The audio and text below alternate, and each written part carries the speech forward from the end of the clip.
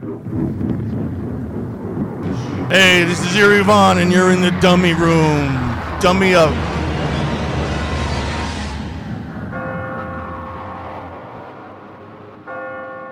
Whatever you do, don't fall asleep. D-U-M-M-Y-R-O-O-M. D-U-M-M-Y-R-O-O-M. Lift me! Lift me! It's all for you! Yeah! We're gonna lift you out this one! Hello, Mommy. Hello. They're coming to get you, Barbara. Real cute. Hey everybody, you're in the dummy room. This is Jody Havnot, joined as always by Nasty Nate Demolition on Halloween. Trick or treat. What's up, dude? Nothing much, man. Happy Halloween to you. Same to you. Yes, sir.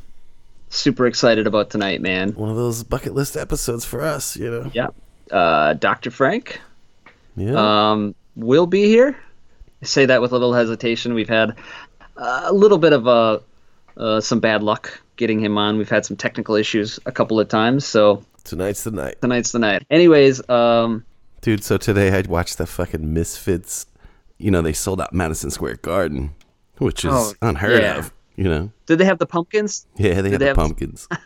Those are so stupid. I don't mind them, man. I don't like them. They're on the back of the Halloween 7-inch. We've been through this. I know, but It's cool. I just think they look dumb. Have you seen that Ernest Goes to a Misfits reunion show No. spoof? It's like, yeah, they show them on stage and then he's like popping out of the pumpkin in the back. It's fucking That hilarious. is hilarious. So you watched it, you said? Well, like on YouTube or what? Yeah, man. Someone posted the whole damn show on YouTube. I Really? just kind of scanned through it, but dude, it was pretty fucking cool, man. It was like kind of making the inner 12-year-old in me pretty happy to see these guys. You know, no one expects a fucking punk rock band, especially as a band like the Misfits, to be playing a sold-out show at Madison Square Garden. Yeah, the that's shit, crazy. You know, Prince or The Who or, you know, U2 play there, Kiss. You know, Yeah. I mean, not some punk rock band that pressed 2,000 copies of one of their great singles in the 70s, you know what I mean? Yeah. I mean, it's cool, and the people there, you know how every song's got a lot of woeage. The whole fucking place is woeing it up, dude. Oh, yeah, can you imagine? It was I had a big ass smile on my face this afternoon checking that out. They're playing like in Philly, an arena in Philly too, like Yeah. this year yet. If they come to St. Louis, I'm going, dude. I don't care. I Oh. think it's going to be fun. Yeah, I suppose. I would go. I could have went to Chicago. That's 5 hours. I mean, I've had my chances, but I don't care that much. But if they come here, I'm going, dude. Dude, you know, when I was a kid, like, you know, 12, 13, the Misfits were big for me. You know what I mean? One of my Yeah. all-time favorites. It was, like, perfect for me at that age. Fucking love it. Yeah. I hate what it's become, but I love it still. Of course, they're going to top the any kind of Halloween list for us. Just sort of has to be done. Pretty obvious. Yeah. Great stuff. So the other night I was sitting up and I was doing some work and shit, and I don't know, I scrolling through to see what's on TV, and you ever seen that movie War of the Worlds with Tom Cruise? Oh, yeah, man. Yeah, so I love that movie, right? And so they had the second one on. I didn't realize that there was a sequel to it. There's a sequel? Yeah, it had Ponyboy, No shit. Thomas C. Howell on it. And it was like his movie. Fucking movie's horrible, but I'm watching it. I'm kind of in and out. I'm on my phone. But wait a second, though. What? So if there's a part 2, what, the fucking aliens brought antibiotics for themselves this time? Like, what? How? Well, they just sort of just started showing back up. I don't know. Okay. So I'm not really paying attention. Well, I end up falling asleep, and I wake up, and I come through, and I'm looking at the TV, and all of a sudden there's a fucking clown on it. Oh, shit. Did he have a fucking hacksaw, dude? And I'm like, this movie got good, you know? Yeah. And then I fell back asleep. Well, I had fallen asleep so long that the next movie came on, which was Gacy. But I was so out of it that I thought, you know, End of the World had clowns, killer clowns or something. So, Well, fucking Fucking Casey, dumb, man. What a creep. well, a little bit, yeah. So I kind of want to get into this. So we got Dr. Frank here. Obviously, we're both huge Mr. T fans. Yeah, and Mr. T Experience, the band. You know, I've been listening. Every once in a while, I try to go back. You know, I want to listen to MTX or whatever band, and I go and I look, and I'm like, and I always end up, you know, 9 times out of 10, it's Love Is Dead. You know, Yeah. because it's like, I just want to hear that record, you know. But I've been trying to go back and listen to other stuff, and you know, sometimes it's like, man, some of this, even the older shit, it's so good yet, you know. I don't know. I don't even have to be in the mood anymore. It just strikes me, you know. When I was a kid, I liked it a lot more, and now I'm like, I don't know. I'm like reverting back to that, I guess, cool. somehow, you know. But yeah, you know, always grab onto Love Is Dead and The Women, and you know, Yeah, like in the those Women. are the ones. Revenge is big with me too, though, man. Yeah, Revenge is great. We were talking about that a couple weeks ago when we almost had Frank on. Yeah. And so I started listening to that a lot more, and that record is just, you know, it's so cool that, you know, right off of Love Is Dead, the album starts with some real bangers, you know. Definitely.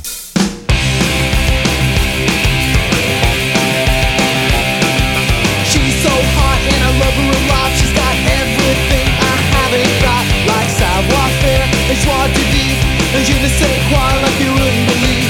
She's got a monopoly on how to do it properly. So even though she's mad at me, she's who I wanna see. Why is she how she is she how she is she how oh oh? Why is she how she is she how she is she how oh oh? Her eyes are saying yes, but her nose are saying no. Here she comes, here she comes, there she goes. Here she comes, here she comes, there she goes. I know, after now, she's out of my league and off my scale. She's twice as high as I can climb. That's why I only get to see her half the time. But my happiness is infinite when my life is this infinite. So even though her hand is cold, that's what I wanna hold. Why is she how she is she how she is she how oh oh? Why is she how she is she how she is she how oh oh? Her eyes are saying yes, nonetheless it's just a guess. Here she comes, there she goes. Oh, here she comes, there she goes.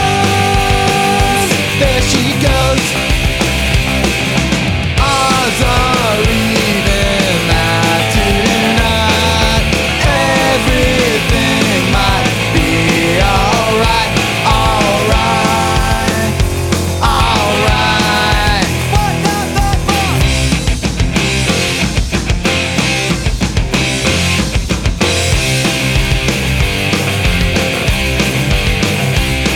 Why is she how she is she how she is she how oh oh?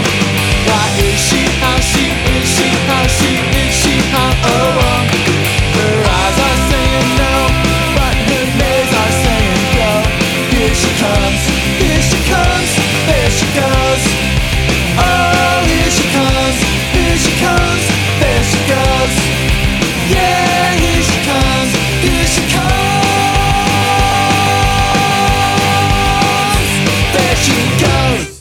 And then they do the, you know, some weird kind of country stuff happening with the slide guitar and shit, you know, Yeah. that solo, you know what I'm talking about. Yeah.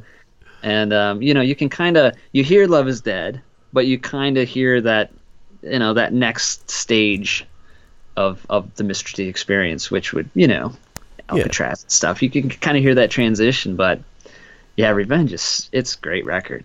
Oh, hell yeah. And as far as our Dr. Frankisms or MTXisms, it's just Steeped in it on that record, man. The lyrics. They're all over. Those lyrics to that album are probably some of his best work, you know? Yeah. I think. So, you know, I got this thing with Ba Ba Ba Ba Ba.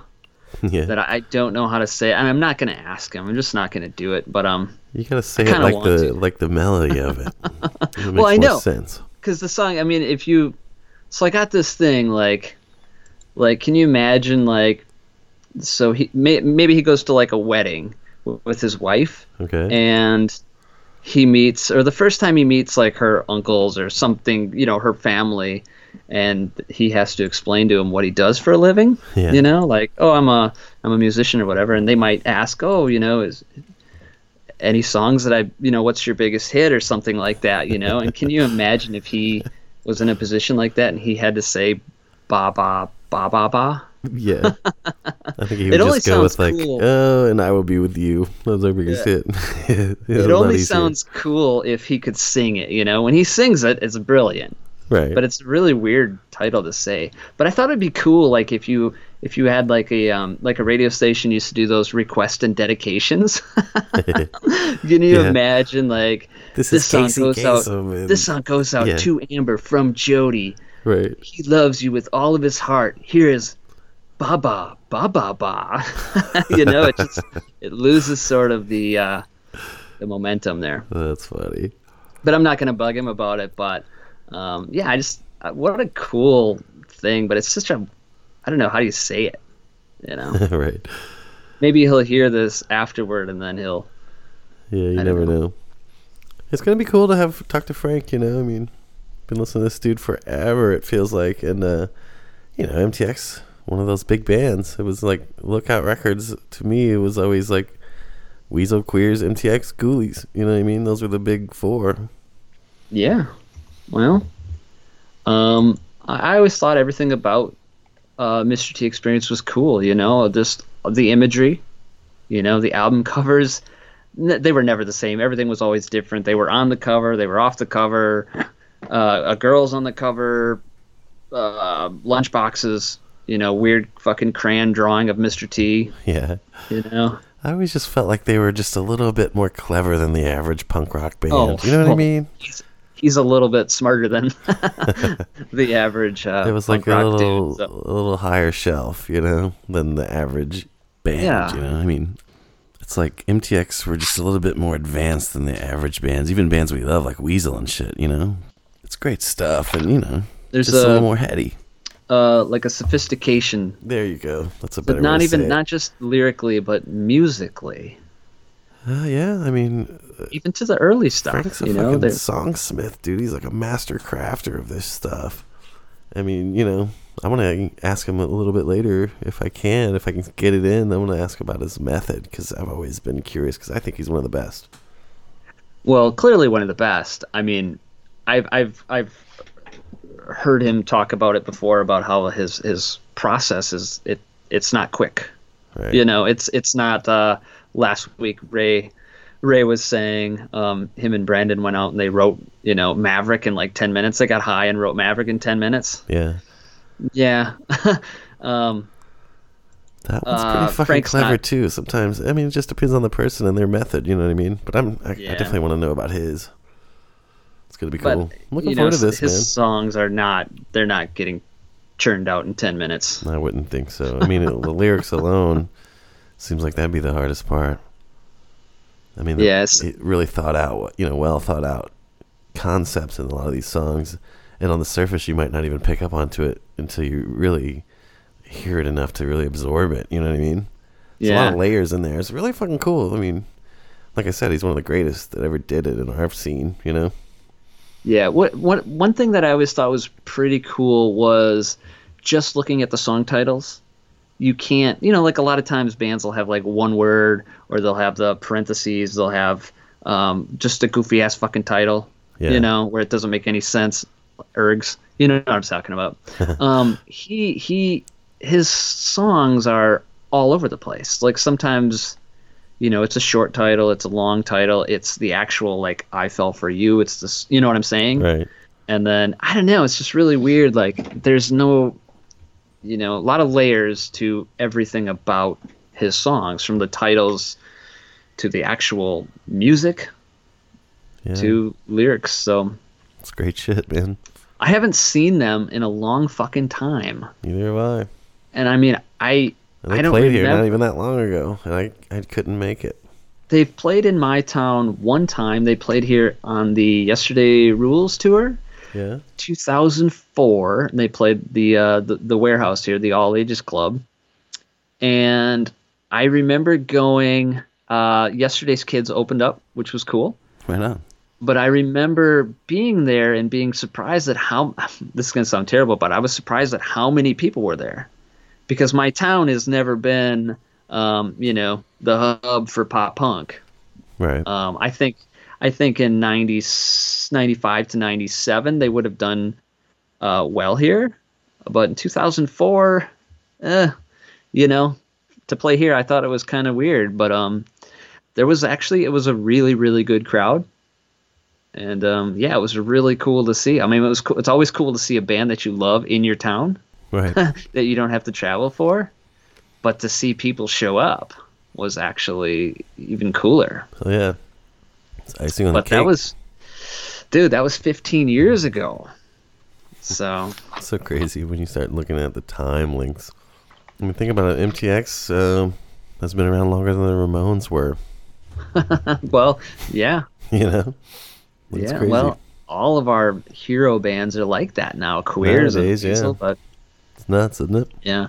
But there was a long time there. I mean, there was a period where it was like every 2 years he was putting out records. Yeah, and books in from the- between. You know.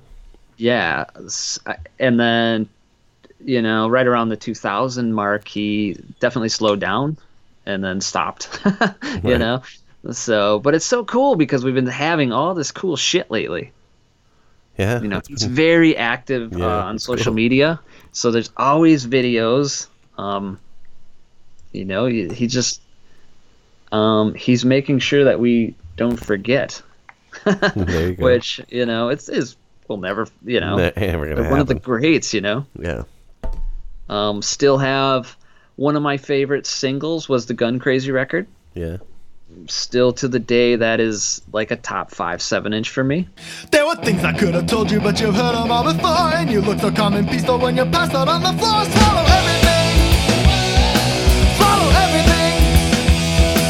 You're the pedal with the poison. You're the hand that holds the pearl. You're the alcohol girl in an alcohol world. Swallow everything. Swallow everything. Swallow everything. Swallow everything. That's how a little bit of me becomes a part of you. And I know I shouldn't be complaining, 'cause I enjoy it too. The ultimate zombie and the little table for two. Swallow everything. Swallow everything. Swallow everything. Reject nothing.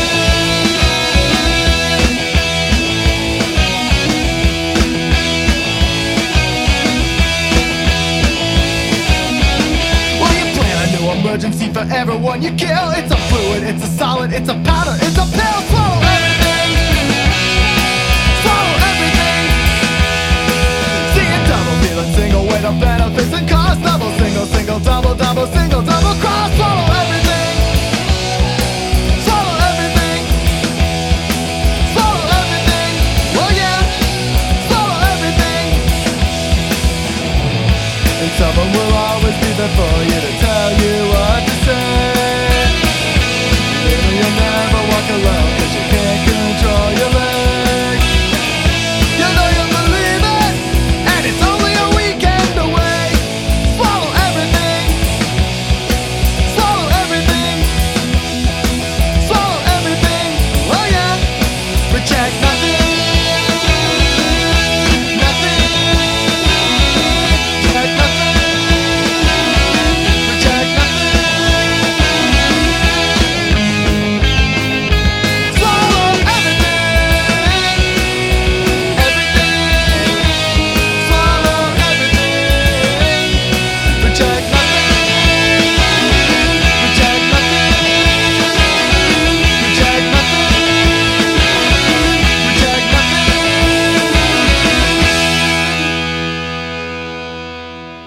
Yeah, that's a great one. Those fucking songs. I mean, there's 3 classics. Totally. So I always thought it was cool too, and I might bring it up, but I always thought it was cool that they always recorded with the same guy, you know, Kevin Army, you know. Yeah. So it was kind of like, because at that time, Mass, you know, Sonic Iguana, everybody was recording there, and there was that sound, and they just sort of never left what they did. I always thought that was cool. Yeah. I think it'd be cool to get Kevin Army sometime on the show. Yeah, that'd be awesome. I don't know what, I mean, he did all that Lookout shit, didn't he? Pretty sure. Well, all the early Lookout stuff, you know. Definitely did a lot of it's it. kind of cool, you know. That would the be shit cool. that guy's seen and heard, you know. A lot of the history is the Mr. T experience. Dr. Frank's been through a lot with that stuff, so we should just talk to him. I'll just stop blabbing and let's do it. Okay.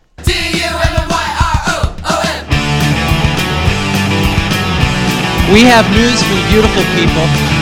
There's a lot more of us in our view. Any of you that have ever felt stepped on, left out, picked on, put down, why don't you just come down here and join us, okay? All right, we're here with Dr. Frank. How you doing? I'm doing well. I think we already did this part.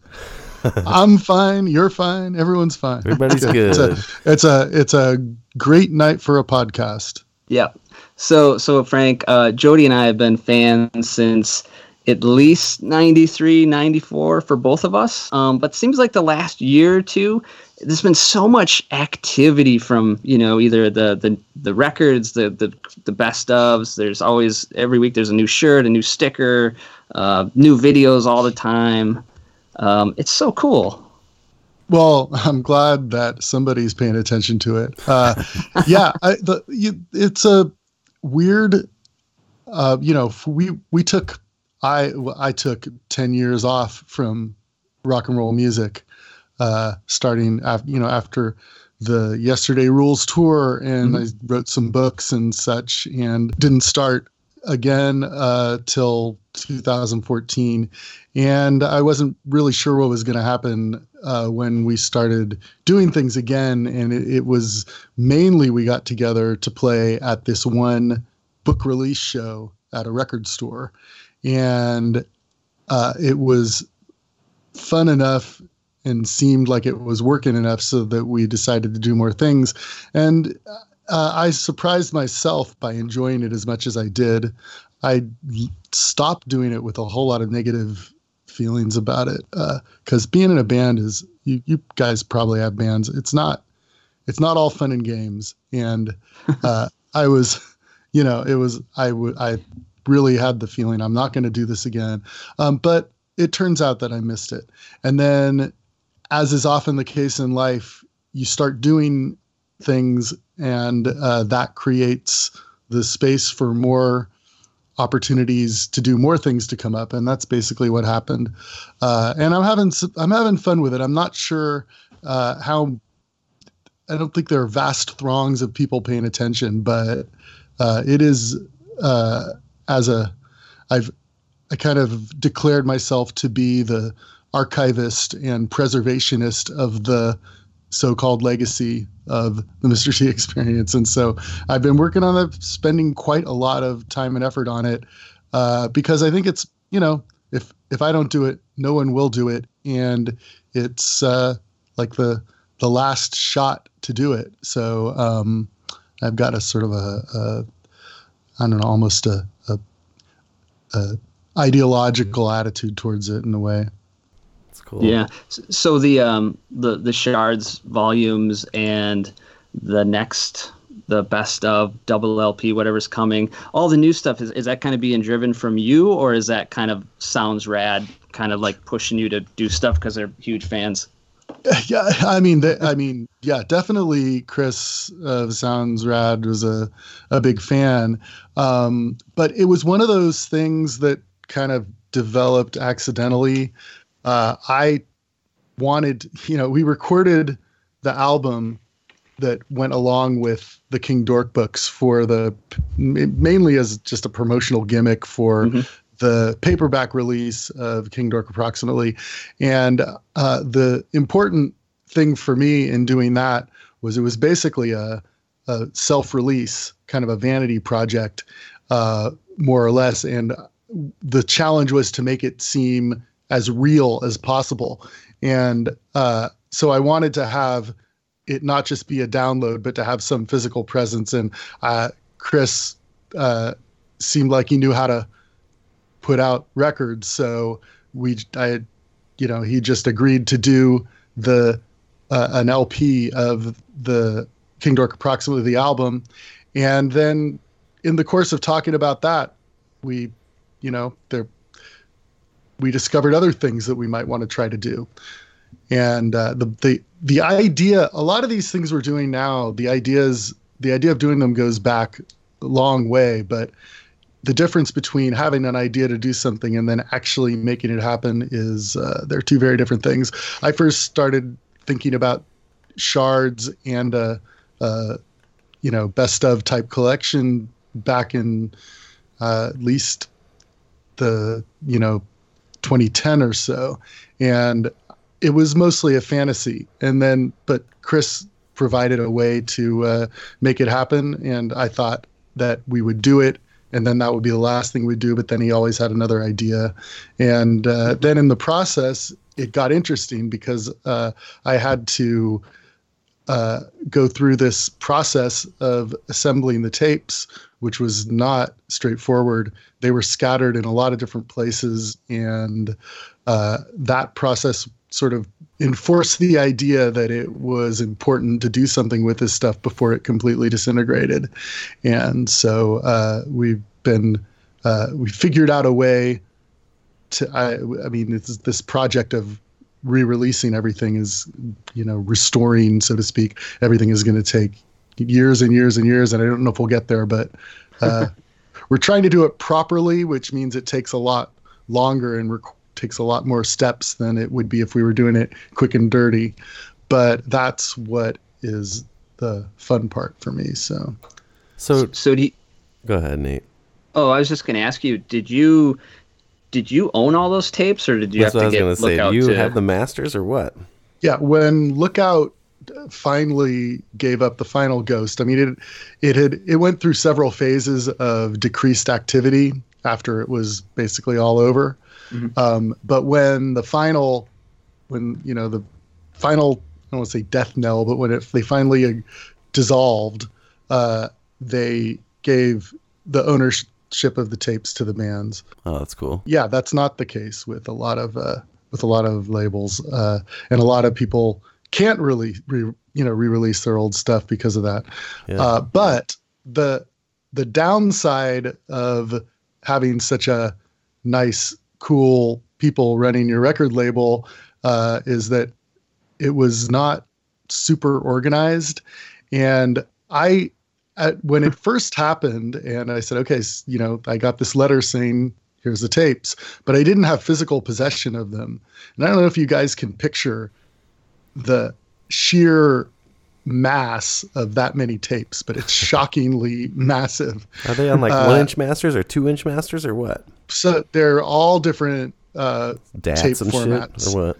There's DATs, there's 2-inch, there's the 2-inch multi-track reels. Right. On a record like Love Is Dead, there are probably 7 or 8 of those. Yeah. And then all the reels, the mix down reels, and 30 years of recording, there's a lot of stuff. Right. And I naively thought that what would happen is, and I didn't have it. There was some of it was in Chris's garage, some of it was in his ex-wife's garage, some of it was in a warehouse that was hard to get access to, and then it finally got transferred to somebody else's garage.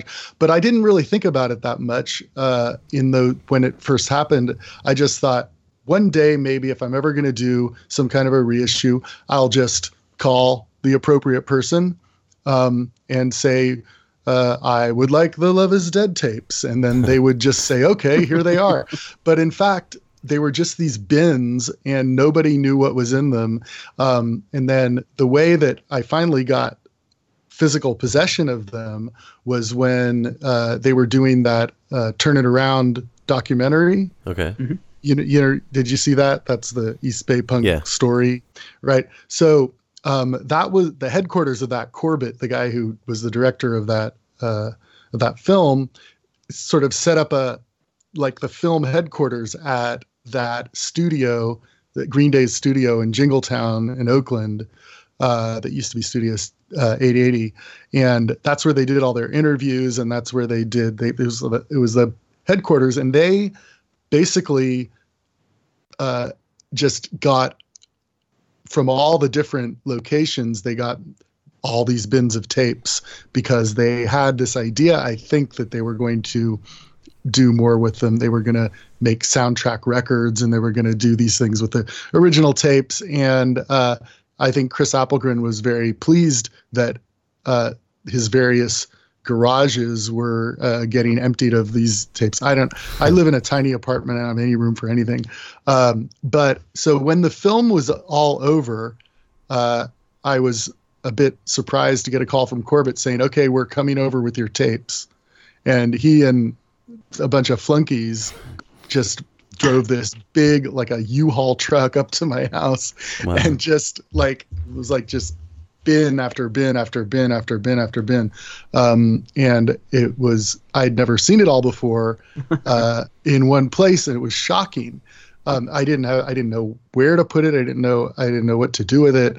And then the next surprise was, I stacked them up in my apartment, and kind of, they became like just the floor area of the apartment reduced. They were like an extra wall. And then I didn't think about them for a few years. And then when it finally came to, we were going to start trying to do something with these tapes, which I have every right to do. They're my tapes. I can put out records of them and everything. And then I realized that they were completely out of order. It was a total mess, and there was no way to tell what was there and what was missing. And the thing with mislabeled or poorly labeled tapes is you can't just put them on and listen to it. Right. Those machines, it's rare to have a functioning machine. Dude. And so it became this big, a much bigger can of worms than I expected. So then I went into this archivist mode, and I was, being a kind of tape detective, and, comparing the type of pen and the type of handwriting that was scribbled on one to another one, to think this was in a bin nearby this other tape, so maybe this and I still don't, with the multi-track masters we haven't listened to yet, and I don't know, I know that a lot of them are unfortunately missing, but I did manage to get almost all of the original 2-track mixtapes, with a few exceptions, but they were scattered everywhere, and in a couple of cases they were only preserved because they got these 2 albums got kicked under a couch at George Horn's mastering room at Fantasy back in the early 90s. Yeah. And so I called all these studios. I figured out what was missing. I called all these studios we were at to say, "Hey, you wouldn't happen to have any tapes from my band from 25 years ago?" And they would all, laugh. "We got rid of our tapes a long time ago." "I don't know what to tell you, buddy. You should have taken your tapes on the day," which I agree, we should have. I didn't have anything to do with that, and I should have paid more attention, but it wasn't my job. There was a producer, there was a label, there was all this. They were supposed to take care of that, and they sort of did, but sort of didn't. But most of the time, I didn't have any luck with any of the studios except for George Horn, but he emailed me back and said, "I think I might be able to help you. Give me a call." So I called him, and so the Everybody's Entitled and the Night Shift albums were only preserved because they didn't see them to throw them away. although George Horn said he doesn't throw away masters. I believe him, but we're just lucky that no one ever cleaned under that couch. And there's still, this has been, it's consumed my life for the past, couple years since I realized that that it would have to be done. I mean, you can re-release records in the cheap and stupid way, where you just master from a CD. Yeah. And that's what most people do. And it's cheap, and that would be the way to make money from this. If I just, took the Love is Dead CD and said, master from this, probably make a quick buck. There's a market for that, I'm sure. Yeah. But I don't see the value in doing it that way. I want to do it proper, and that involves a lot of steps. The tapes are, even when you find the machine, you don't know whether they'll play. Yeah, you might have to bake them and all that shit, right? Yeah, you have to bake them. We had a audio preservationist named Jessica Thompson who delivered the relevant tapes for the MTX Forever, and they all played. She had to bake most of them, and she did it in a food dryer, which is but when George Horn, when we did the remix of the Night Shift record, George Horn baked that tape with a hairdryer. No shit. And I remember he pulled out this hairdryer, and he's like, I was like, what are you doing, with that? And he says, this is known as baking. And so she used a food dryer. And I saw what happened. I mean, when you don't bake it, they put the reel on the machine, and just like shards of tape are just flying off. Wow. So it's just like too brittle or something. Yeah, it just degrades. It's I think the baking, I don't know what I'm talking about, but I think the baking kind of melts it a little bit. Because the information is encoded magnetically, so it's not the physical thing that matters, but it just needs to have the magnetic information go through the heads. Right. So anyway, I don't know how they figured that out. The first person who was confronted with a disintegrating tape said, "Hey, I know. Let's put it in the oven." 350 for 20 minutes. There are actually baking engineers. But we went to an all-in-one shop. She did a really good job with the transferring, but it was a big job, it's an expensive job, and it was very time-consuming. And we still are wrestling with it. The MTX Forever was largely, putting out records is fun, and it was a thing to do that was fun. That's the main point. But it was also meant to be an experiment to see what would happen with all of these various tapes and the recordings, and what would happen if we did make them into records. So what we have is a test case of tracks from the entire gamut of all the different formats, and that's what we have been mastering over the past few months. It's awesome. Yeah. That's really cool. You own the masters too, because you could do how the Ramones do these reissues where they're putting different demo versions and different mixes on classic songs and shit. I mean, that's super cool. Yeah, we, that one of the problems is that there's such a step between deciding you want to find out what's on a tape and actually finding out what's on a tape. Right. And so there's a lot I don't know. I identified the main albums and singles that were there. There's some gaps, but we just took the ones that were relevant to this project and the offshoot project, which are reissuing those albums where those mixes are going to be the ones that we use the same mixes. Yeah. And so I forgot what I was saying. What was your question again? What was the last question you said?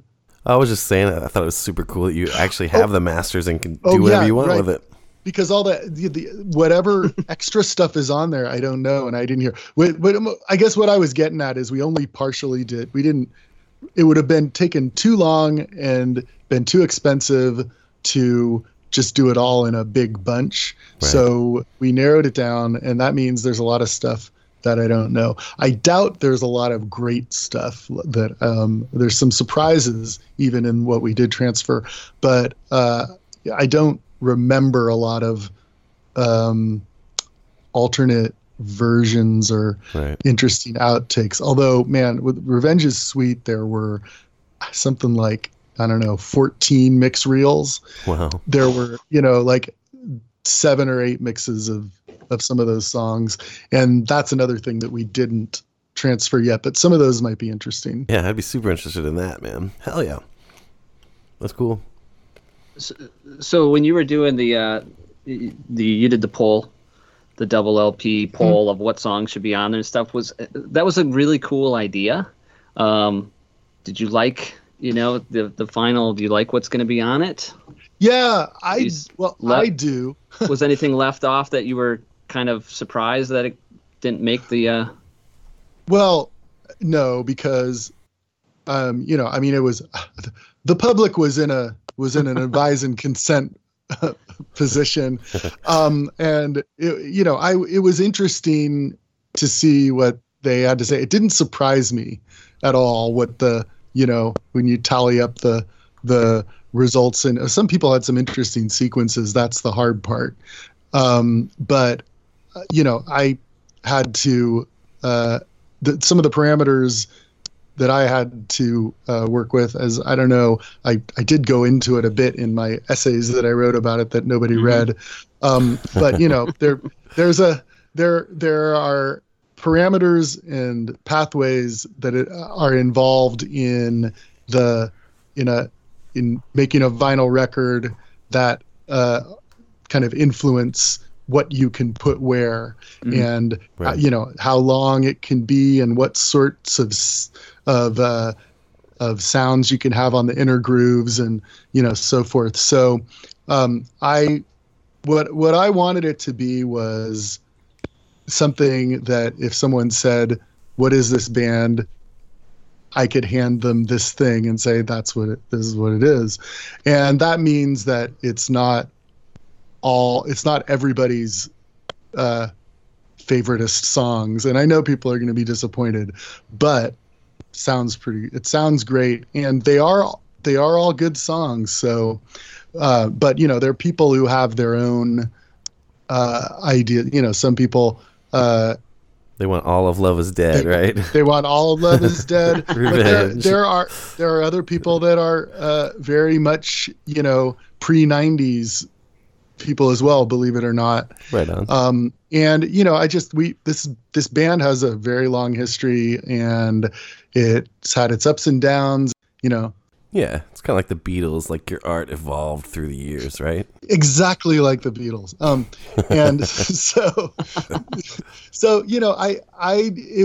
it was an experiment in a lot of ways. When I listened to it, I think it sounds like a cohesive album, which is actually pretty surprising and challenging to think of. It's 30 years of more than 30 years of recording various lineups, various circumstances, and to make it sound like an album that was my worry, is that it would not, but I think it does. And I don't know. I think that I expect the small circle of people that care about such things to appreciate it in the spirit in which it's offered, but I'm sure that people will complain that their favorite one isn't on it. Yeah, but I mean, all those same people have those other records that these songs come from anyway. You know what I mean? So there's really nothing to complain about. And we're trying to give a flavor of what it's going to be like when we release those, when we reissue those albums. Okay. So, like, if the people that really like Love Is Dead, they will hear, I don't know, 4 songs or something like that from Love Is Dead in this remastered context. Right. And if we, as I quipped on the internet, if we just did a double album of Revenge is Sweet and Love is Dead, then there would be no point in reissuing those records, which we want to cover the entire gamut. But the idea of doing a compilation was sort of a way to kind of test things out, dip a toe in the water, see what it involves, like a trial run, basically. Yeah. And we've used there's something from every major release in the sequence, and it was a challenging thing to do. It was fun to hear people's suggestions, but it's also not a surprise, but it's also kind of funny how personal people take these things. Like there were some angry people, some very sad people. I got some very sad lists. I know you won't put this on, but I really like, I really like Swiss Army Girlfriend. I don't know why. Oh yeah, that's a burner. Stop hassling me. It's yeah.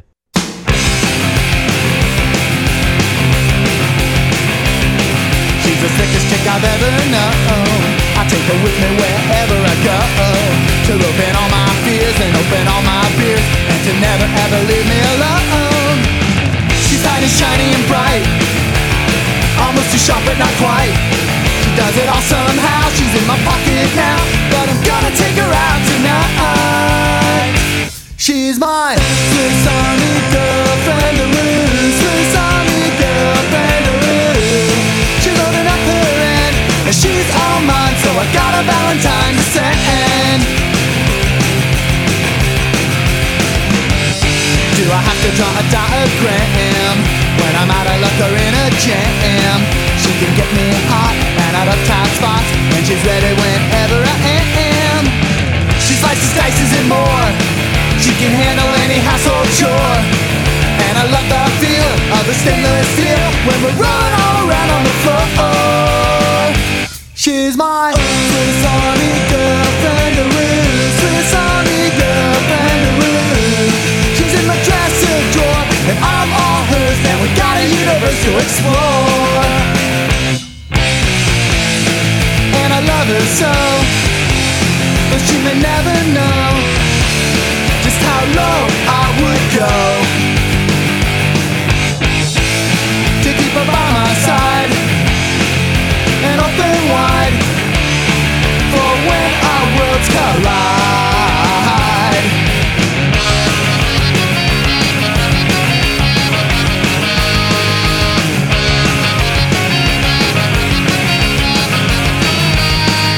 She's the only game in town. She's a thriller that you can't put down. So enjoy this song, cause before too long we're gonna run each other into the ground. She's my Swiss Army girlfriend, Swiss Army girlfriend. We've barely started yet, but we're all set, and we got a bassinet to get.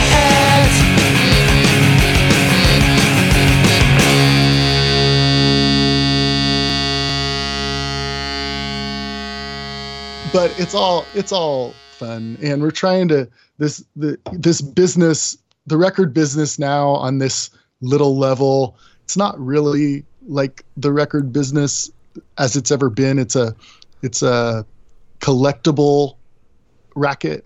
It's like you're manufacturing these tchotchkes, these kind of souvenirs for people, and so given that, we're just trying to make them as beautiful and interesting as possible, beautiful objects, and that's really fun. The aesthetic of it is very satisfying to be able to pay so much attention to every little bit of the aesthetics, like the integrated art design and the thickness of the vinyl and the color of the vinyl and how it matches the labels and it's also, this is something that I've been doing for many years with Chris Appelgren, who's been designing all this art and reprocessing his own artwork that he's done. And it's something that we used to have. We had a great, working relationship when we used to do that stuff. The two of us, we would meet every week to talk about art and work on art. and everything. And we're doing that again now, which is kind of cool. But we're also, because it's not so much, it's not the same kind of business. It's not like deadline. Oh, we got to get this together. We got to cut these corners. We got to, do it. We're not going to make a profit unless we, skip this step and everything. And that's the way it worked when the business was actually selling the music.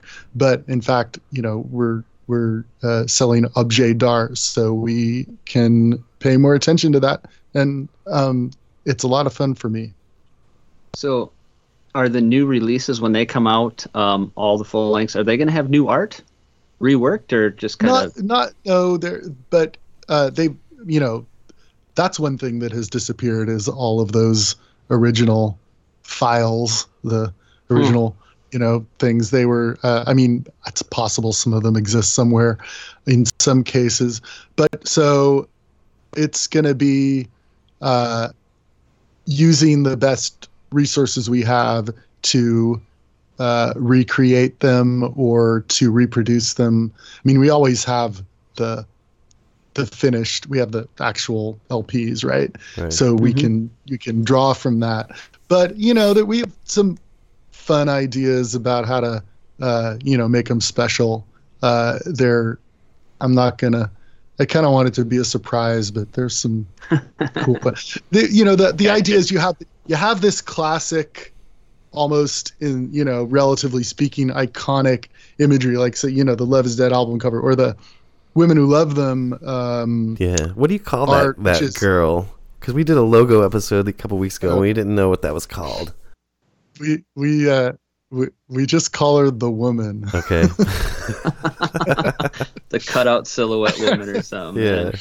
Classic. And so that is great art, and there are a lot of possibilities of presenting it in a cool way and augmenting it. I don't know if you guys remember, but the original release of that was a format they call a CD5, and which is it's a CD EP that came in a little cardboard sleeve, like an LP sleeve, but it was CD size, and it was very minimal, which it suited this artwork, but very much not. It didn't exploit the grandeur of it in the same way as a 12-inch square field would have done, and that's what we're going to do, and that is pretty exciting. I really love that art, and there's many more surfaces that you have to work with potentially with an LP and an inner sleeve and labels and an insert, and we're gonna we're just thinking of all the cool things we can do with it. Super cool. Hey, I just thought of something, Frank, and I got to ask you real quick. I've talked to a couple people about this, and no one ever picked up on this. And I think I mentioned it on an episode here before, but A Love Is Dead, Sackcloth and Ashes. You have She Looks Pretty Good in blue, and it's got the girl that's blue on the cover. Was that intentional to make her blue, or was that just completely coincidental? Well, the opening track mentioned. She's... so in that case, we had recorded the record already when Chris did that design, and you'd have to ask him if he was specifically thinking of the blue, but I remember we were looking at several possibilities of, I don't know, dark romantic content, and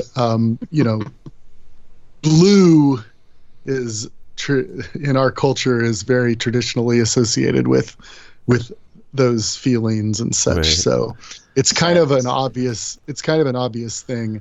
And there's something about that. It's a haunting image, and I don't know if you've ever seen the original ad that it was taken from, which is out there on the internet because I've posted it. It's an ad for soap, Lux.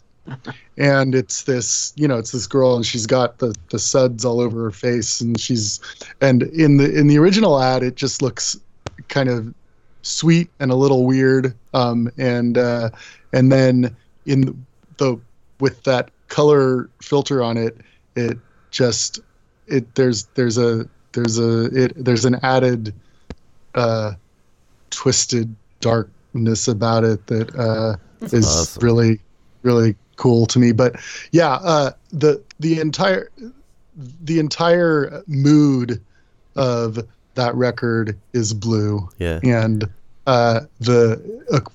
making the physical, because the vinyl was blue too. I mean, just making it blue was the smart thing to do, the appropriate thing. Hey Frank, obviously that's like a classic, what's one of the most classic album covers on Lookout to me, but have you seen the Capitalist Kids, that Sarah 7-inch? Yeah. Sarah,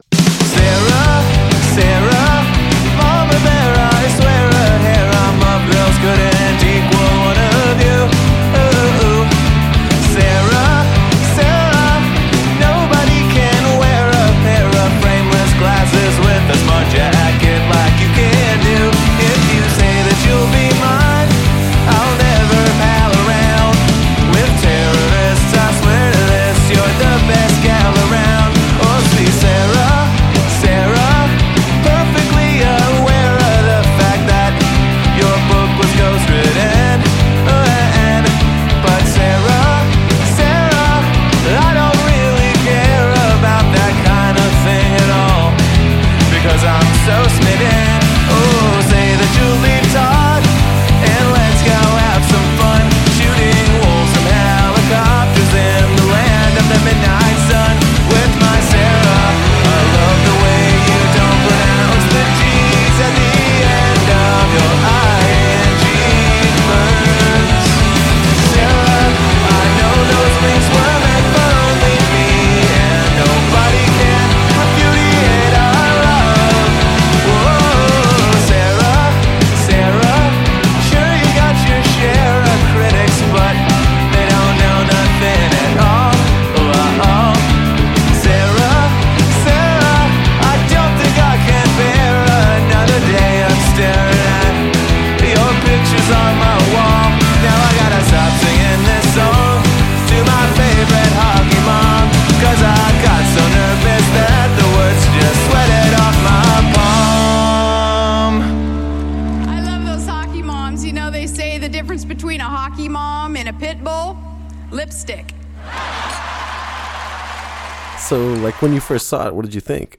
Well, I admire those guys a lot, and when I first saw it, I was kind of proud of myself in a way, because that's the first time anyone ever did that with something a parody, whatever you call that. Yeah. We do it all the time.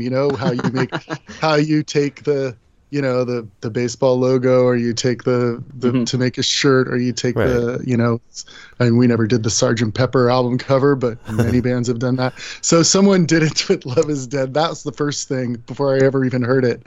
I thought, this is great. And then I was very I tend not to be very optimistic when I put on a record from a new band, I have to say. I mean, new to me, just because I'm a pessimistic sort of guy. But I was pleasantly surprised with how well composed the lyrics were. There were some really clever rhymes there. And then it was many years later. I mean, I'd interacted with him a bit. I think, he sent me that single, and there was a letter in it, and we had maybe wrote to each other a little bit. And on the internet, he's popped up. But I didn't meet him for real that I know of until we played a show with them a couple years back. And so I saw their whole set. They were a great band.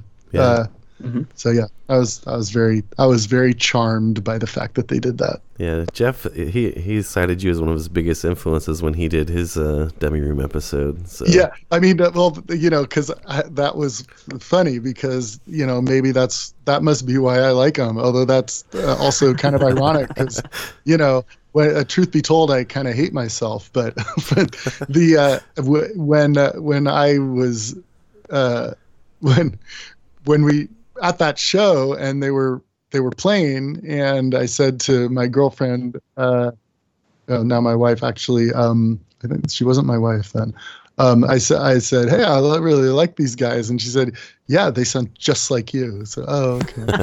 So I guess maybe it's not rocket science. Right.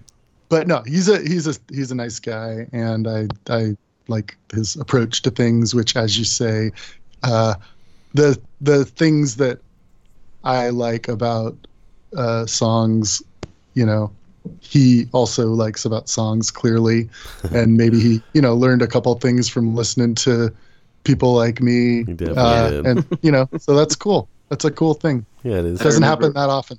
When that record came out, I remember Jeff called me and he told me that you had seen it. And I was like, oh shit, what did he say? And then he said, oh, he liked it. And I'm like, oh, and then I instantly thought, he can't sue you for this, right?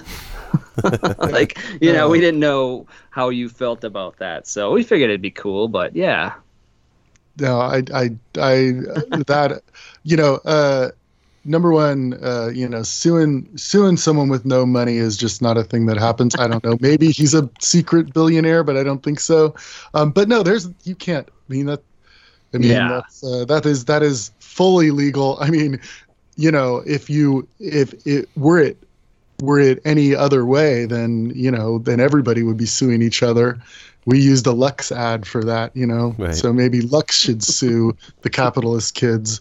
I don't even know if Lux is still a company. The Ramones would have came after you for Road to Ruin and shit. Yeah. I mean, they say fucking Light Bright and all. They always say, Chuck Berry, the lunch boxes and all that shit. Chuck Berry did sue, or Chuck Berry's publishing company did sue the Beatles, but the joke is that he should have sued everybody. But it's that is not how. That's not sensibly. That's not how the copyright system works. You can't. We don't want to get into the whole. I do a lot of thinking about this copyright stuff, and like free use and all that shit. Yeah, and I've never. I've never. I couldn't contemplate suing anyone in such a circumstance, even if there were some reason. But especially when they're doing it as a tribute to you, you know what I mean? Well, it's a dick move to sue someone for that. It's just all fun. I mean, there are people that have. I've known people that have a different sort of attitude, but it's not like they think of it. Oh, I want to, because I'm sure the capitalist kids made all of, $100 off that single, if that, and I believe that $100 should be mine. But it's also, I think sometimes people think of it as kind of an insult to their grand legacy. During the I don't know, sometime in the 90s, my band played a show with this emo band. I think I'm identifying them correctly, called the Juliana Theory, or just Juliana Theory. I don't know if you ever heard of them. I've heard of them. Yeah. So it was one of those weird shows where we were on tour and we wound up playing in this hall with, this band. It was kind of culture clash, our people and their people. And so we had our merch store out on the table, including the Love is Dead. And the band, Juliana Theory, have an album called Emotion is Dead. And so their fans just assumed that this was some kind of snide attack on the Juliana Theory. And, they're like, what do you mean by that? What's this supposed to mean? I just want you to explain what you mean by love is dead, because emotion is dead. It's emotion. It's not love. And, people take this stuff really seriously, to comic effect, but it's the world we live in. That's crazy stuff. So there was never any static though, as far as copyright from Kiss Lunchbox or the Monkees and all that shit on Milk Lemonade. No, there wasn't. That's one thing that I'm wondering about for the future, whether I mean, we were flying really low under the radar then. I mean, in some ways, internet too, really. You know? Yeah, right. In some way, I was going to say we're lower under the radar now, but it's a lot. You know, I don't know what I don't know what will have to be done with Milk Milk Lemonade. I would like to think that it would be okay, but one never knows. Worst case, you put that on the inside. No one would even see it. You know. Well, you know, it's funny when they have for the outside. This I'm not gonna identify the specific situation that makes me say this, but things like that have come up in the process of this reissuing these things, and it's like it's not someone is threatening to sue you. It's like everybody involved in the chain of manufacturing this stuff is worried that someone's going to sue them, so they are squeamish about touching, you know, about having their fingerprints on it. And you know, it's funny because a lot of these records have been, you know, out for long time, 30 plus years.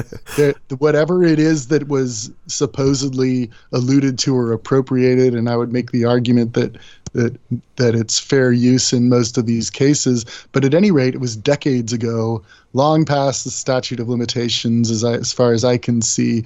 And so it has become just kind of a rote version of how you go about the day-to-day business of doing business, and so it has some surprising results sometimes. You know,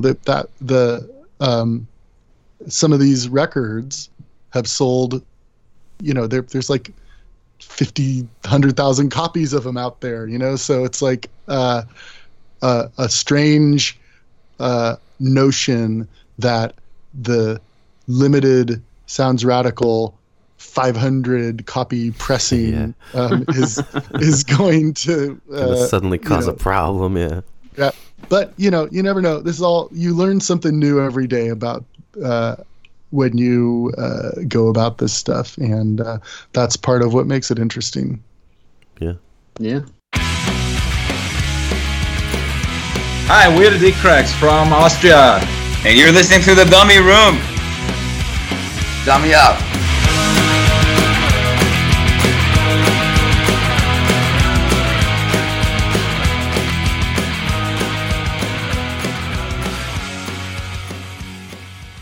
So, I don't know how long you've been married or been with your wife, but I was kind of wondering how long it took her to ask you for a song. Like, how long did it take you to write a song about your girl? Oh boy. What do you think those tapes are filled with? Yeah, I mean, I don't know, but I don't know how to answer how long. I mean, when you write, is it that personal to you, or is it kind of just a general thought in your head? You know, it's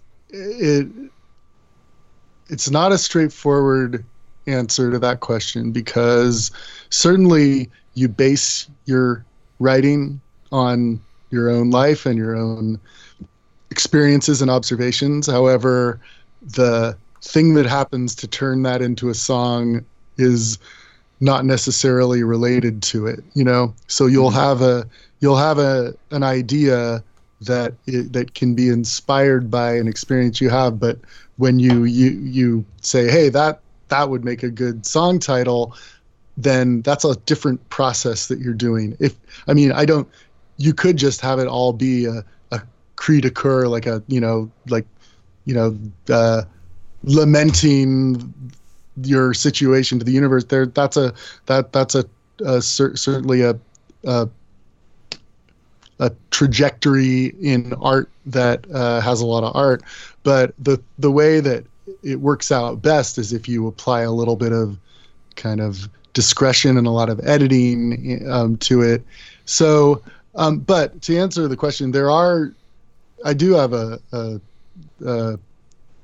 let's say a small handful of songs, more or less, about her, and I don't think she's very pleased that happened. She was a fan of my songs in my band for going way, way back. But it wasn't made to order. You just know, it's weird. It sounds kind of corny, but I spend a lot of time diligently working on making the songs good, and that is deliberate work. But the other side of that is just kind of waiting for the song to come along, because you can't force it, or it usually doesn't work if you force it. So you're just waiting for the right thing to come up on you so that you have something to work with.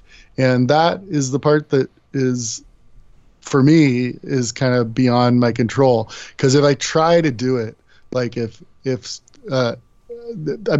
done okay with assignments before, but basically your wife saying, write a song about me, and then you saying, okay, I'll get right on that. That's not going to be a good song. You have to it has to come from somewhere, and it has to be, you have to have a thing, that where you're intrigued by it, and then you want to follow where it goes, and that's where the interesting stuff happens. Yeah.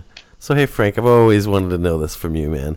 Like, I think you're one of the best songwriters in our bubble. You know what I mean? Just the way you are able...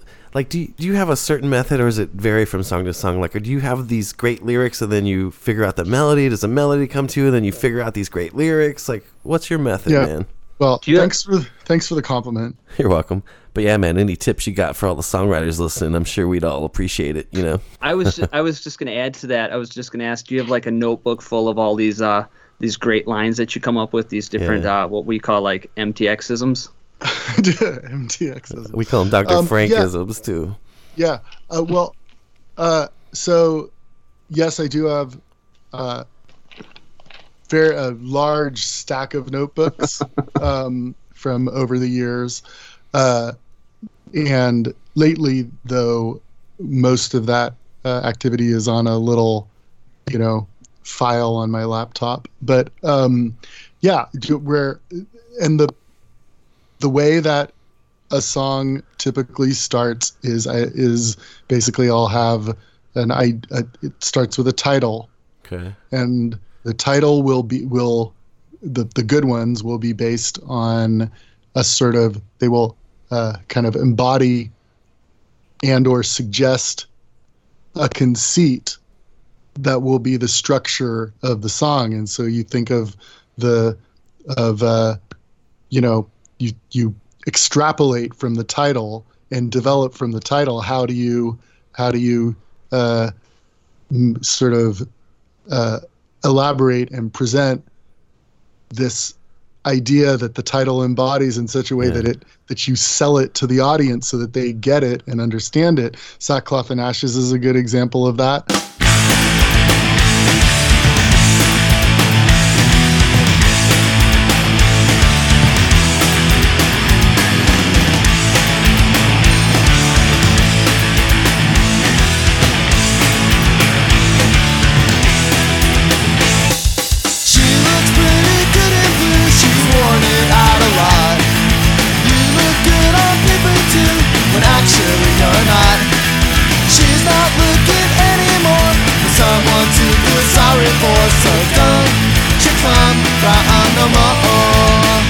She's got pretty fake eyelashes, slanted plastic glasses. Everyone who passes says she looks beautiful, but don't even think about asking her to dance. 'Cause in your sackcloth and ashes, you're never gonna have a chance. Sackcloth and ashes.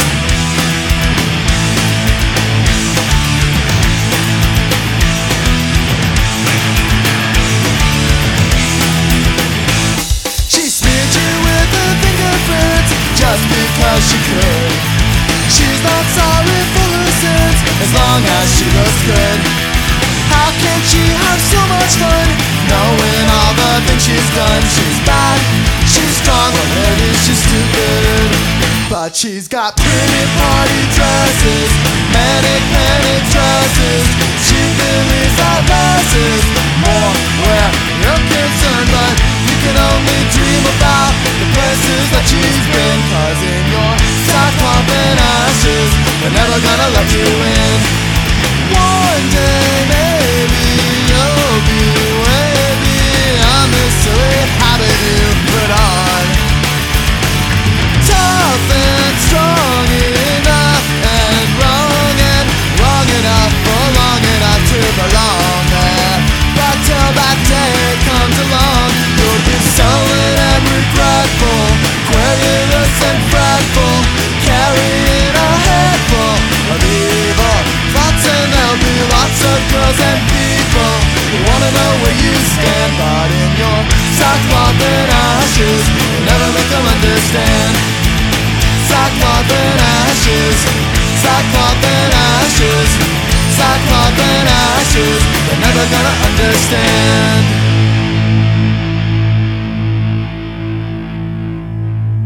Pretty much all my songs, you can say, start with the title. And then it's like just picking up a guitar and fooling around, and it usually there's some sort of musical idea that's going to be suggested by or associated with the title and the structure, the conceptual structure that comes out of it. So you just play around with that, and in doing this for hours and hours and hours and playing the emerging song like 2,000 times, eventually it sorts itself into a sort of song. And then you have, like, I usually have, just that part takes a long time, but then the actually fine-tuning the lyrics, and you have your structure with your verses and your choruses and your bridge if there's a bridge, and I do it like building blocks. Like you have you know what you want it to say, that it has to rhyme, it has to scan, you plug in different things to see how they work, and then this method, so-called, means that you never actually finish a song. So, but I know from talking to other people who write songs that the thing of playing it a million times, definitely I have in common with most other pop songwriters, I would guess. But from what I gather, this kind of analytical way of constructing lyrics, where it starts with a structure that is empty other than its conceptual structure. Like I know verse A has to do this, verse B has to do this, and the bridge has to do this, and we have to arrive at verse C. And that I know that without any words yet. And then you choose the interesting things to put in there. And then I do have, like you say, notebook of kind of fodder for this stuff. Although a lot of that is, develops as you're trying to write the song. And sometimes it doesn't work, and you have songs that aren't that good, or you have ones that you abandon and never get finished because it's kind of hit or miss, whether because there, as you just described, there's a whole bunch of things going on at once, and having those integrate flawlessly is kind of a miracle in a way. It really is. That's awesome, man. It's like a mini masterclass for you folks that are listening to this. Take notes, all right? You want to write great songs like Frank? He just gave you the basics. Yeah. Good luck, and good luck. Send me a copy. I'd like to hear someone. So, can we talk about Revenge is Sweet a little bit? Sure.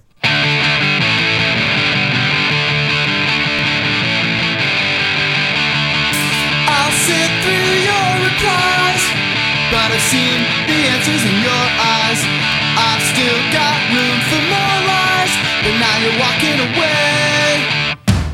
We had a lovely day. You had to cast a spell on it.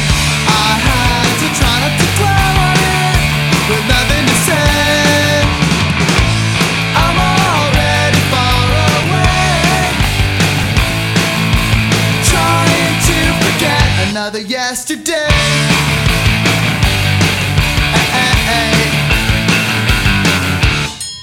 Don't snatch your hand away. I promise not to bite you or kiss you just to spite you. You'll get your way, and I'm only on the way to trying to forget another yesterday.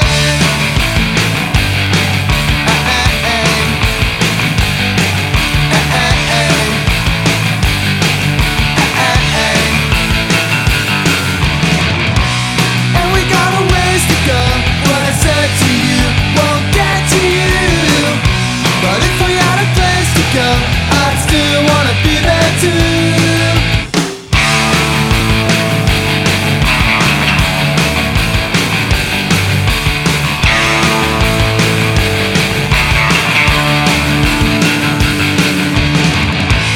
And I'm always on the way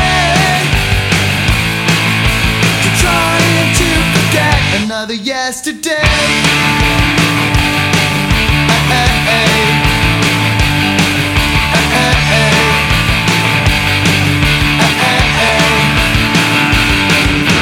It's a great record, of course. As far as the songwriting goes, you know, it seems album to album you kind of change it up a little bit.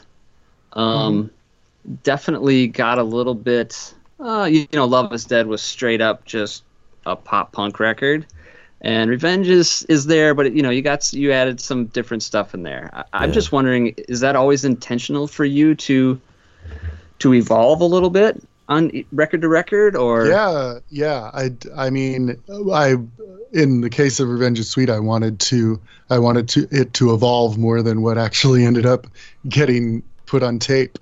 I feel, I mean, I never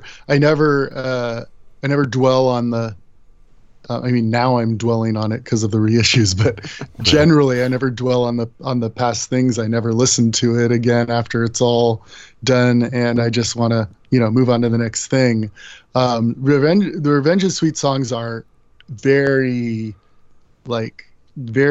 meticulously written. That's probably the, of that kind of song, it's a high watermark of anything I've ever been able to do. And my idea was I wanted to write kind of, I don't know what Tin Pan Alley sort of show tune kind of songs in a rock and roll context. And that's an ambition that I had for a while, and that's a thing that many people try to do. Well, not many people. There's a certain sort of weirdo that tries to do it. You could say Elvis Costello tried to do it, and I'm, you know, not saying that he didn't do great records, but I don't think he managed to become, you know, the Gershwins. Like I think he wanted to do. But I think for the context I was in, those songs could not have been better. They were very, I mean, or I couldn't have done them better. And, you know, I feel everyone loves that record.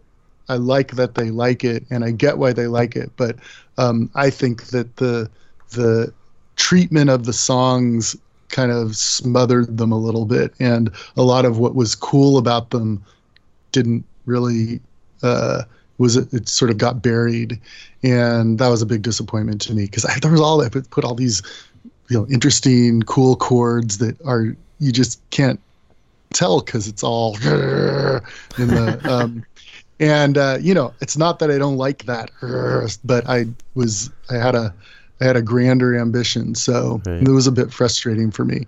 But I can stand behind those songs. I remember when I went, I don't know if you've been looking at some of the things I've been posting on the internet, but when I first started, basically the beginning of this MTX Forever project was back when I was first putting the songs. Lookout was gone, and under my own steam, Chris Applegrim was helping me, but we were putting them up on the music on the internet. So, with the service, the Orchard that distributed to, iTunes and I don't know if Spotify was around yet, but and so part of that process meant that I was, listening to this stuff again, and I made some comments on the internet at the time, assessing these records and the pros and cons, and it's kind of interesting to go back and look at what I thought then versus what I thought now, and etc. But one of the comments that I made about Revenge is Sweet is it is quite astonishing listening to 5 songs in a row and not feeling like I wanted to change one word of the lyrics. I mean, that is astounding to me. That is the mark. I mean, that indicates I reached the wall where I couldn't go any further with lyrics, I think. With that sort of, I mean, it was, there's so much the internal rhyme and the kind of, I don't know, stroke and counterstroke conceptually and everything. It's just like I really put a whole lot into it. And sometimes 20 years later, you look at your things that you spent so much time on, and it's just almost incomprehensible to you. But that was a case where I think it worked. And the fact that people still listen to a 20-year-old record like that for fun is amazing to me, and it's nothing to take for granted. So I'm very happy about that. But it's like an all-time classic at this point. You know what I mean? It really is. To people like us, it's just one of those records. But you know what? It's not everybody's record that gets listened to. Not everybody's record from 1997. Exactly. So, super like cool. I said, I'm very, very grateful that it's still in the mix. So who knew? So that record was, I think, maybe not, but I think it was kind of at the height of the Mr. G Experience's career, kind of at the height of Lookout Records. Was there like some crazy expectations from them for that record by you guys after Love Is Dead? Did they want another Love Is Dead because of that success? They did. And they got it. I mean, it was as close to Love Is Dead 2 as it was possible to be. And it was, the record sales of Lookout Records and, similar labels were not enormous. I mean, they were once with the bands that went on to become actual rock stars, but that wasn't the norm. But Love Is Dead was sold. I think Revenge probably sold more than Love Is Dead, actually. And they certainly spent more money on the recording than anything else we had ever done, and then certainly than most of their records, most Lookout records, before or since, in our case. But it wasn't. I mean, the expectation was just, they felt that we were not a bad investment because we worked so hard. So, a lot of the ways that these records were sold were at shows. So we do, a couple hundred shows a year. And so that was the criterion. And, was a lot of bands on Lookout. I mean, there were the big ones that kept going on and on and on. But, it was a lot of their records were just, this band pops up for a brief, moment of excitement and then kind of fizzles away. And we were kind of in for the long haul. Yeah. And we weren't trying to jump to bigger and brighter things at that time. We just, on my part, I realized that situation was as good as it was going to get for the Mr. T experience. So I just decided to do as much with it as I could. So that's awesome. Yeah, I was telling Jody maybe last week or the week before that MTX and Lookout kind of were like the perfect relationship. The artwork kind of changed together. It seemed to flow good. Obviously, you were, from the same area. You guys recorded in the same area. You never made it to Sonic Iguana like a lot of the other bands were doing. Right. You kind of were that constant thing for them. You had the most records on Lookout, I think. I'm pretty sure. Maybe. Screeching Weasel. it's hard to. They left though. I think. Yeah, it's hard to identify the Lookout records of the Screeching Weasel catalog. They sure seem to have a lot of records though. I think you beat them, but you guys were the essential Lookout band. I always looked at you guys like that. Mm-hmm. So just you were there from early days and right to the end. Yeah, right. We're the last. We were the last ones, the last holdouts. I think that in the end, it was just me and Chris, and and then Chris finally, that it was just me. Was that just because you guys were just buddies and? Well, we were, but also, there weren't other labels clamoring to seduce me to their team, and so it was just I think that there's two sides to loyalty. One is your feeling of loyalty, and the other is there's nowhere else to go. But I did, the thing you're talking about with the how the music and the conceptual stuff and the art design and everything sort of evolved and flowed together. That is completely reflection of Chris and my ongoing relationship. And we were so on the same wavelength on how to do this, and aesthetically it was right on in so many of these productions. So and while it worked, it was good, but it was a enterprise that was destined to crash, because even in the best possible circumstances, at the height of the music industry, competing with the big guys is not really a thing you can do. And we were trying to do it. Lookout was trying to do it, sort of trying to compete as an also ran. But then the music industry, the entire thing collapsed. Right. And then it was inevitable. So, and then everybody, like in my case, Lookout went away. I fell silent for 10 years. Everybody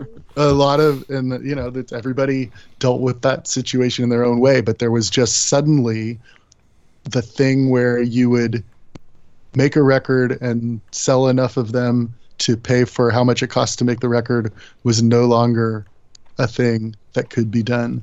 So we had to stop. Yeah. Gotcha. Hey, I got a quick question too. This is a little bit, kind of off the subject, but how important do you think that Joel's background vocals were to the MTX sound that, like the Love Is Dead sound or Revenge? It was, it characterized the sound of those records and of the band for sure. It was distinctive, and, it was important. The most important thing was the songs, though. Oh, yeah. Yeah. So he sang such great harmonies to your voice, though. I thought you guys just always locked in, so perfect live, especially. So cool. Yeah, it was great. It was the best use of that minimal instrumentation resources that you got a guitar, bass, drums, and two voices. There's not a whole lot you can do with it, but But yeah, if you have to choose what you do carefully. Is that where the choreography came in to kind of, make you guys appear even larger than you were, like larger than life or whatever? Well, it's just if you want to, limited choreography. I've heard the guys from ZZ Top say this before. It's just 3 guys on a big stage. You gotta give the audience something to look at. People seem to really dig it back then, man. They do, cool. And they love it. They love it from ZZ Top too. I don't know if you've ever seen them, but when they do that, like strut thing, the crowd goes wild. I know what you're talking about. Yeah. It's like when Kiss does that like move at the end of Deuce and shit, right? Yeah. I mean, showmanship is cool. Integral to rock and roll, and even if you are not cool guys, you can do semi-ironic version of it, and it's still better than not doing it. It was cool, man. I always thought it was pretty cool. We had a good time. Hey, since this is our Halloween episode, do you have any did MCX ever play any crazy Halloween gigs, or do you have any did you dress up and shit when you were a kid, or what? When I was a kid, I think I was always a vampire. Yeah. Yeah. I'm not sure. I mean, we played a lot of Halloween shows, but which was, the audience were in costumes, but, never us. But I do have a Halloween anecdote. Okay. So I gotta set it up by saying that I live in this tiny apartment in Oakland. And the reason this story happened is because the unlikely circumstance that I acquired a pitchfork. That was not something that people here usually have. And I can't remember how it came into my apartment. Somehow I had a pitchfork leaning against the wall, and it had been there for years. I almost didn't notice it. Okay. So the other thing about this story is I used to sometimes play either bass or drums with the ne'er-do-wells in their form of transition before they became the High Fives. Okay. And so I was playing at a party in Benicia with and it was a Halloween party. It was on Halloween. And I wasn't wearing a costume because for this show, they were dressing up as the Beatles. And for what that meant for us was I wore a suit and tie and a wig. So I was waiting at my apartment for the band, or John, the band to pick me up to take me to the show with them. And it's a much safer neighborhood now, but back in those days, it was a very iffy kind of a neighborhood with a lot of weird stuff going on. And one of the things that used to happen sometimes is that some hoodlum types would manage to get their way into the main part of the building and then just go wild running up and down the stairs and, and sort of intimidating everyone. And this just happened in the time when my being picked up by the by the ne'er-do-wells was imminent. And so I was just thinking, maybe they'll go away, but then just as I saw the headlights of the van pull up, I heard this pounding on my door and this yelling, motherfucker, let me in, motherfucker. And so this is a situation where you could get shot very easily. And I really didn't know what to do. I thought about maybe trying to climb out the window or something, but in the end, I thought I'm just going to have to brazen this out. So I grabbed the nearest thing I could think of, which was a pitchfork. Oh shit! That was leaning against the door, and I don't know what those guys expected to see when the door opened, but a guy in a Beatle wig and a suit holding a pitchfork was not it, and they were flummoxed, I think is the word, and actually started laughing, and that was enough of me to kind of, go, happy Halloween, and kind of slide out the door. And I do feel I'm lucky to be alive from that situation. Wow. But So the moral of the story is always carry a pitchfork. Yeah. I mean, if you ever need to move some hay, or it could save your life, you know? The pitchfork could save your life. Totally. That's great. Yeah. Well, Frank, we'll let you go here. Thanks for stopping by. It's you're a true legend to us, and we appreciate you, everything you do, all the songs you've given us, the books, everything. Thanks. Well, you're very kind. I appreciate it.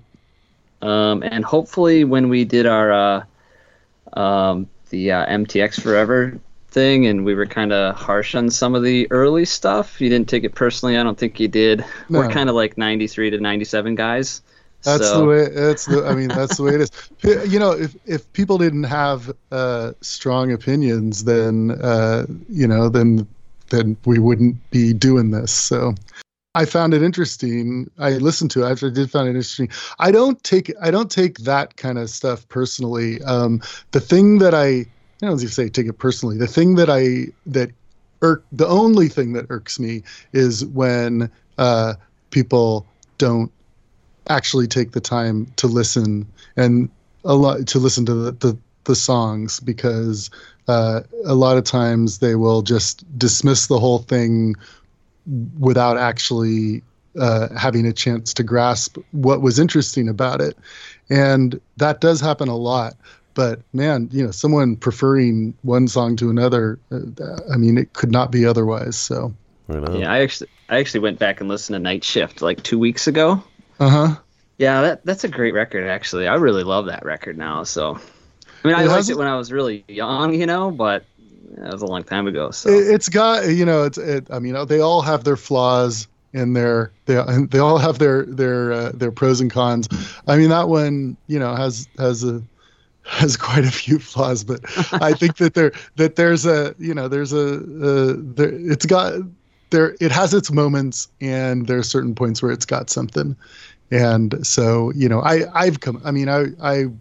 I used to just cringe at the thought of its very existence. And now, that I've been, I know our own catalog much, much better than I did a couple years ago, because I've been listening to it all forensically. And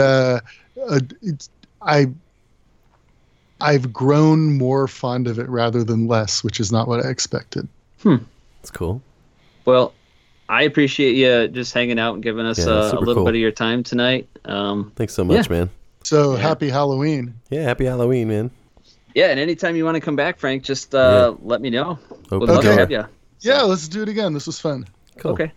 All right. All right. All right, Frank. So long, have guys. a great night. Thanks so much. Yeah. You too. All right. Take care. Thanks, Bye. Frank. Bye-bye. Hey, this is Mikey Erg, and you're listening to The Dummy Room.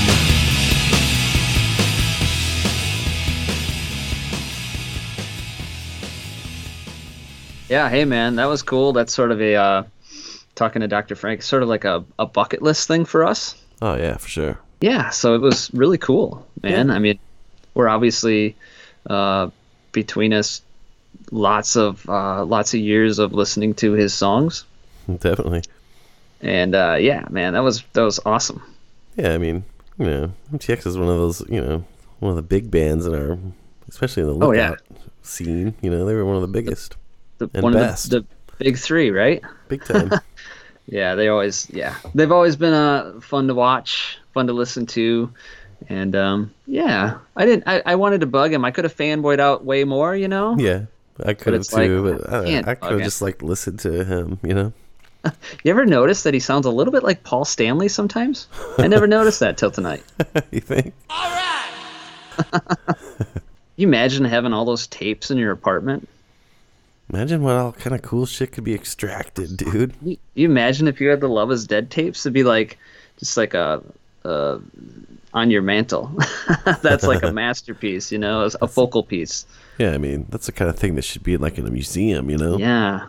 For future generations, man, preserve this shit, because I mean, that's an important record. Oh, it's one of the best records. Yeah. And yeah, I would love to, just to be able to I don't know, hold that thing, and just the history that's in that. It's cool. Yeah, super cool. I thought it was cool that The girl from the their silhouette girl is just the woman. Yeah. It's like their mascot's just the woman. That was kinda interesting. He's a complicated lyricist, and just to call it the woman, I thought was just really funny. Yeah.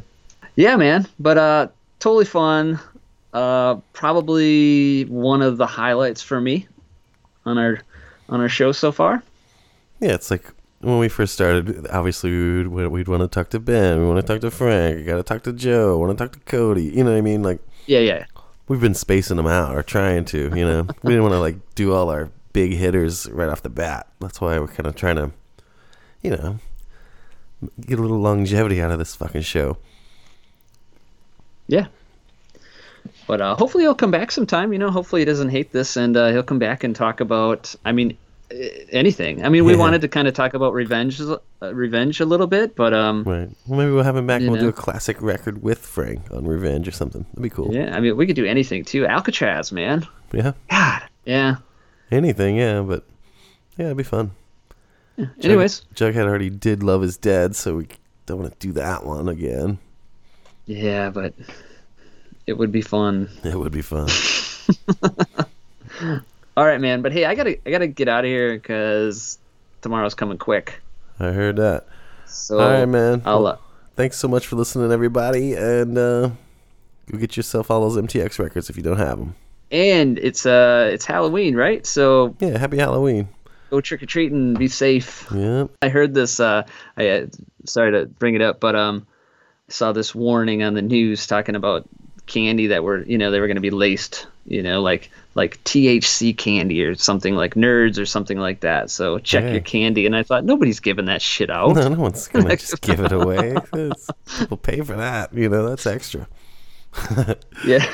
And if so, throw some my way. I'll eat that shit. So if you're lucky enough to get the tainted candy handout, I don't know what you would say. It's a lot better than the, candy apple with a razor blade in it or something. Well, a little bit better than that, yeah. So, it was fun. Halloween with Dr. Frank. Yeah, pretty awesome. Happy Halloween, Dummy Room, and we'll see you next week. See ya. Boo. Boo.